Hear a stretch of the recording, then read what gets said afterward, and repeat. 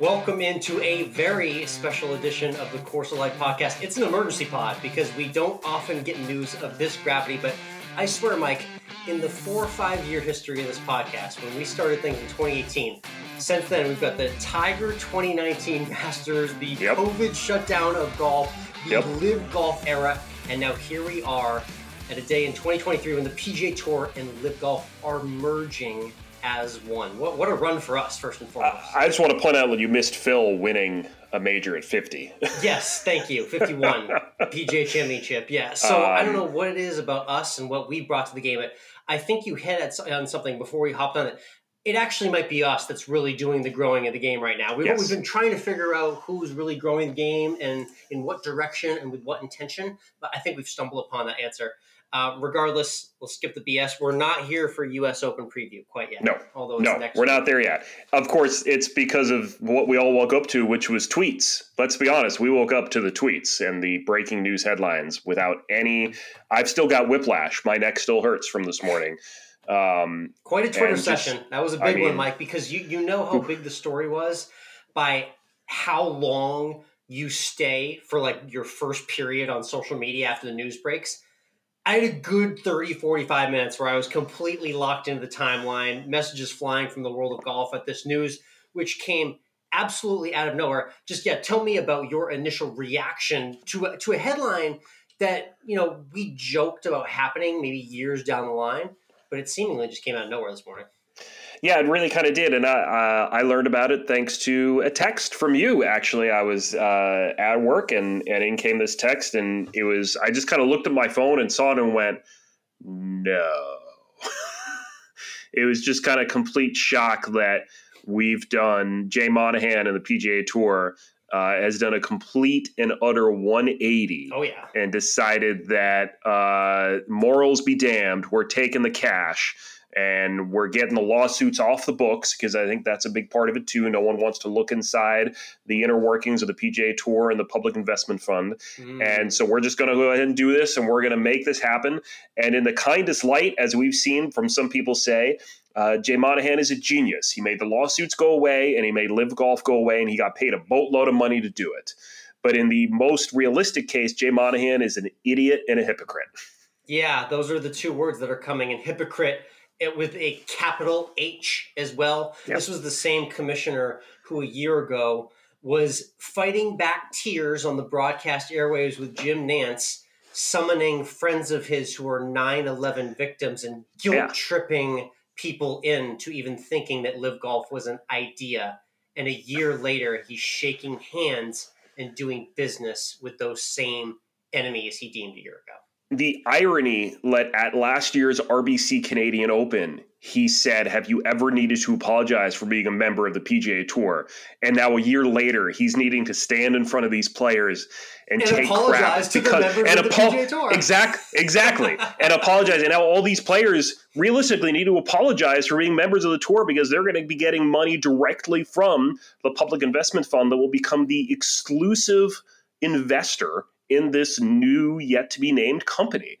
It's just and his answers to being a hypocrite sound exactly like everything we heard from DJ and Phil and Brooks. Let's sat up there and took the same questions about how can you take money from 9/11 hijacker countries, and we're hearing the same thing now out of Jay Monahan.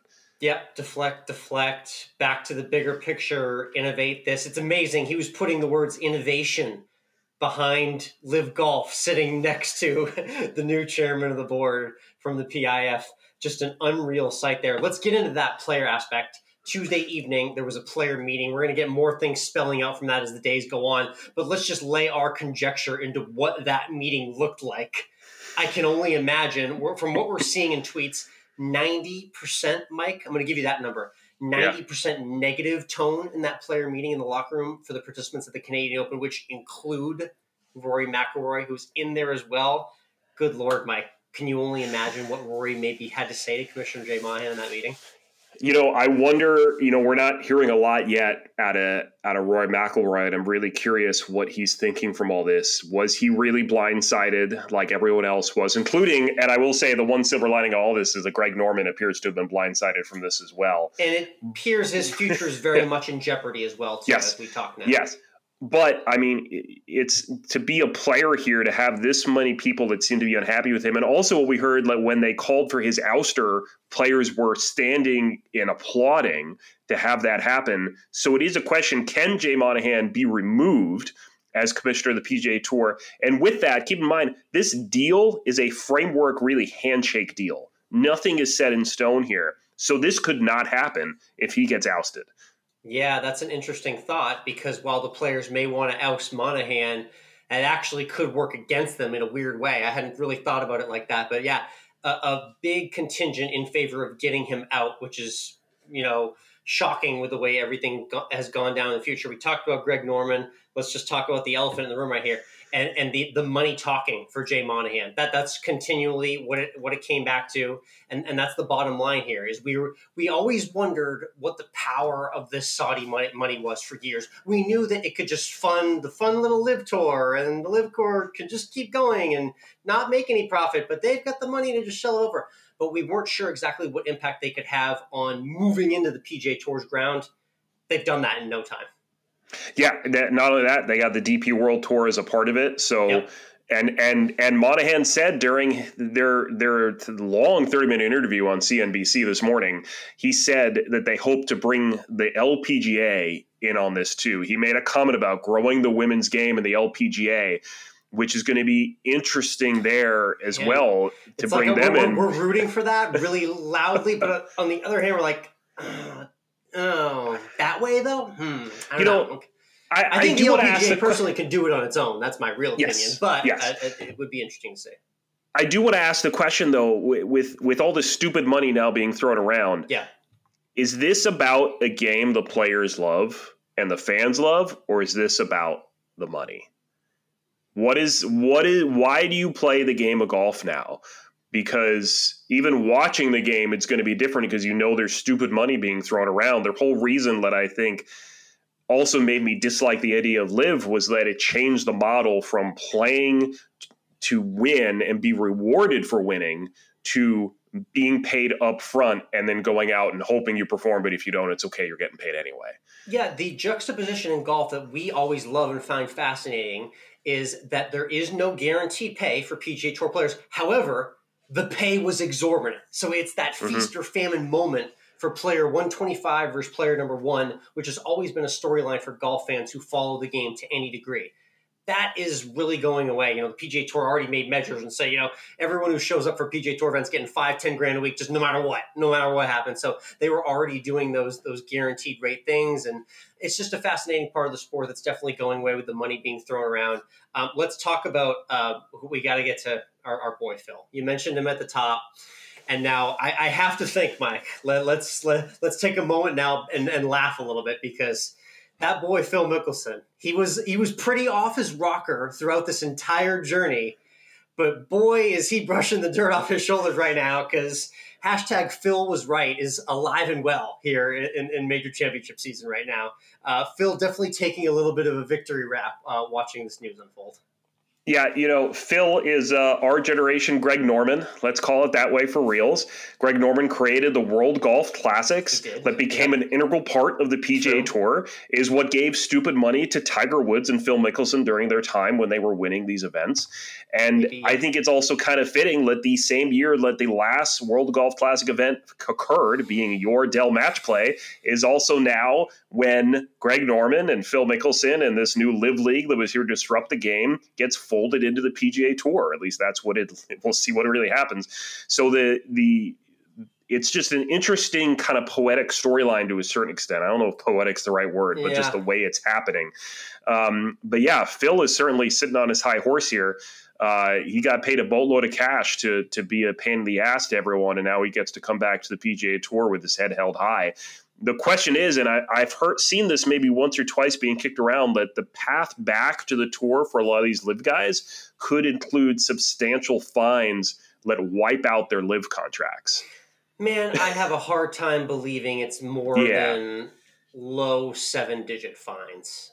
I yeah. can't imagine it being more than 5 to 10 million. I really can't. I don't know. I don't know if you can really hand out a fine of that weight based on what they've done for about Well, a year or two. I mean, it, at least for the guys that are still card-carrying members, for those that gave up their membership, I don't think there will be a fine. They just need to play back into the tour. It would be great to see guys like DJ playing on the Corn Ferry Tour trying to make their way back.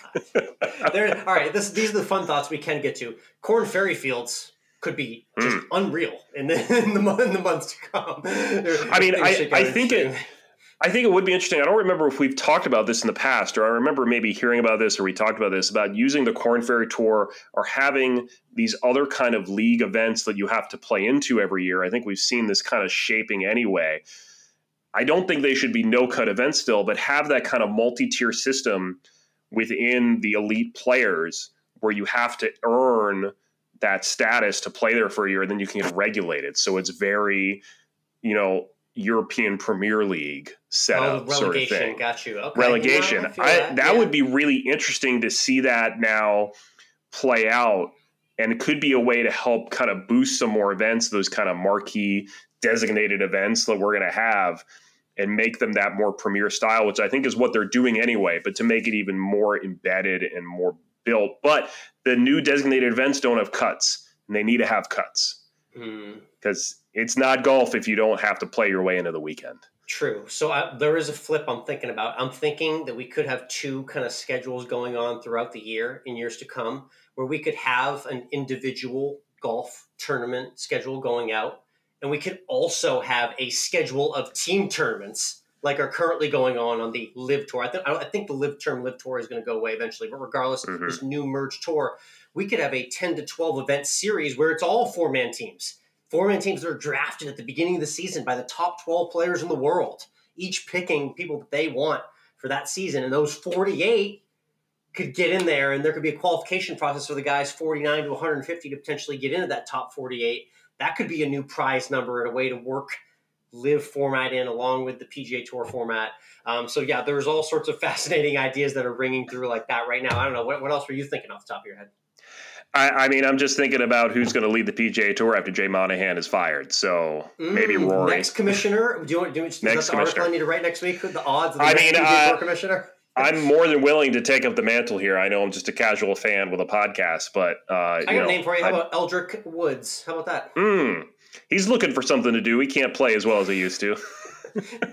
I've seen crazier things happen. So yeah, you never know. But it's funny because I just wanted to bring him up real quick because if you remember, Tiger Woods took a nice, real hard, defined stance. And as the father in the clubhouse at those events, he said for players not to join the LIV Tour in so many words. He didn't say it directly, but he was very much against the idea of it. I don't see Papa Tiger taking a lot of backlash today, but it's worth noting that he was part of that trickle effect of keeping all these top players here. And now guys like Rory, JT, Spieth, you wonder how much regret there is there. I'm very curious to see what their first reactions are going to be in public too. Yeah, you got to think that these guys that were out there for the last 2 years just railing against LIV and saying no to the money, the betrayal, again, that hypocrisy from Jay Monahan, the betrayal of everything they did is just horrific to me. I don't know how, maybe the players just shouldn't play this week. Right. Someone on Twitter suggested Jay Monahan cut Rory a check for $1 billion and write a 5-page single-spaced apology letter made to the public. How's that sound? I saw that. I saw it. I think it's not bad. I was talking to my wife about all this, and she's like, "Can the players strike?" I was like, "Well, it's not set up that way, but they could not play." They could very easily. Yes. Yeah. It's an interesting thought, and that brings me to kind of my final thought in all of this, because we've heard this narrative time and time again, which is why this decision of the PGA Tour LIV merger is so shocking to everyone, Mike. We always knew the PGA Tour as a player-run organization. There is a player advisory board that takes a nomination process to get onto that they take very seriously out there. Week in and week out, guys like Rory were pouring their heart and their soul into these business meetings outside the golf course to try and make the game and the product of the tour overall a better thing. a player-run league, and now all of a sudden under closed doors, we hear 5 to 6 individuals, maybe 7 at most, carve out a deal in secret to change the face of the game and the tour. Hypocrisy at its finest was on display with this entire process. Yeah, it seems that we went ahead and dismissed the legacy of the PGA Tour and the game of golf in one fell swoop here. And I think that's what hurts the most. Like I said before, is this for the love of the game or is this for the money? And it feels like it's for the money. And that's what really stings. Am I going to keep watching golf and professional golf? Yeah. But is that maybe going to change how we talk about the game on this podcast?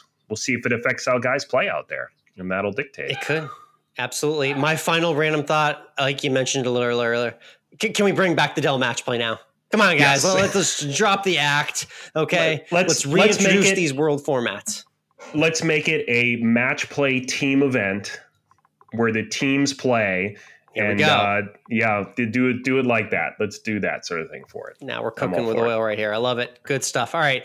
That's the quick emergency pod for just the first breath thoughts on this whole merger. Tune into the Course Life podcast, not only this week, but in the weeks to come. We're going to have a whole lot more reaction as this all unfolds. It's all new to a lot of us, but it's a groundbreaking moment in the history of the game. So we're glad that you are all here for it. From Michael, I'm Alex. Thanks for tuning in.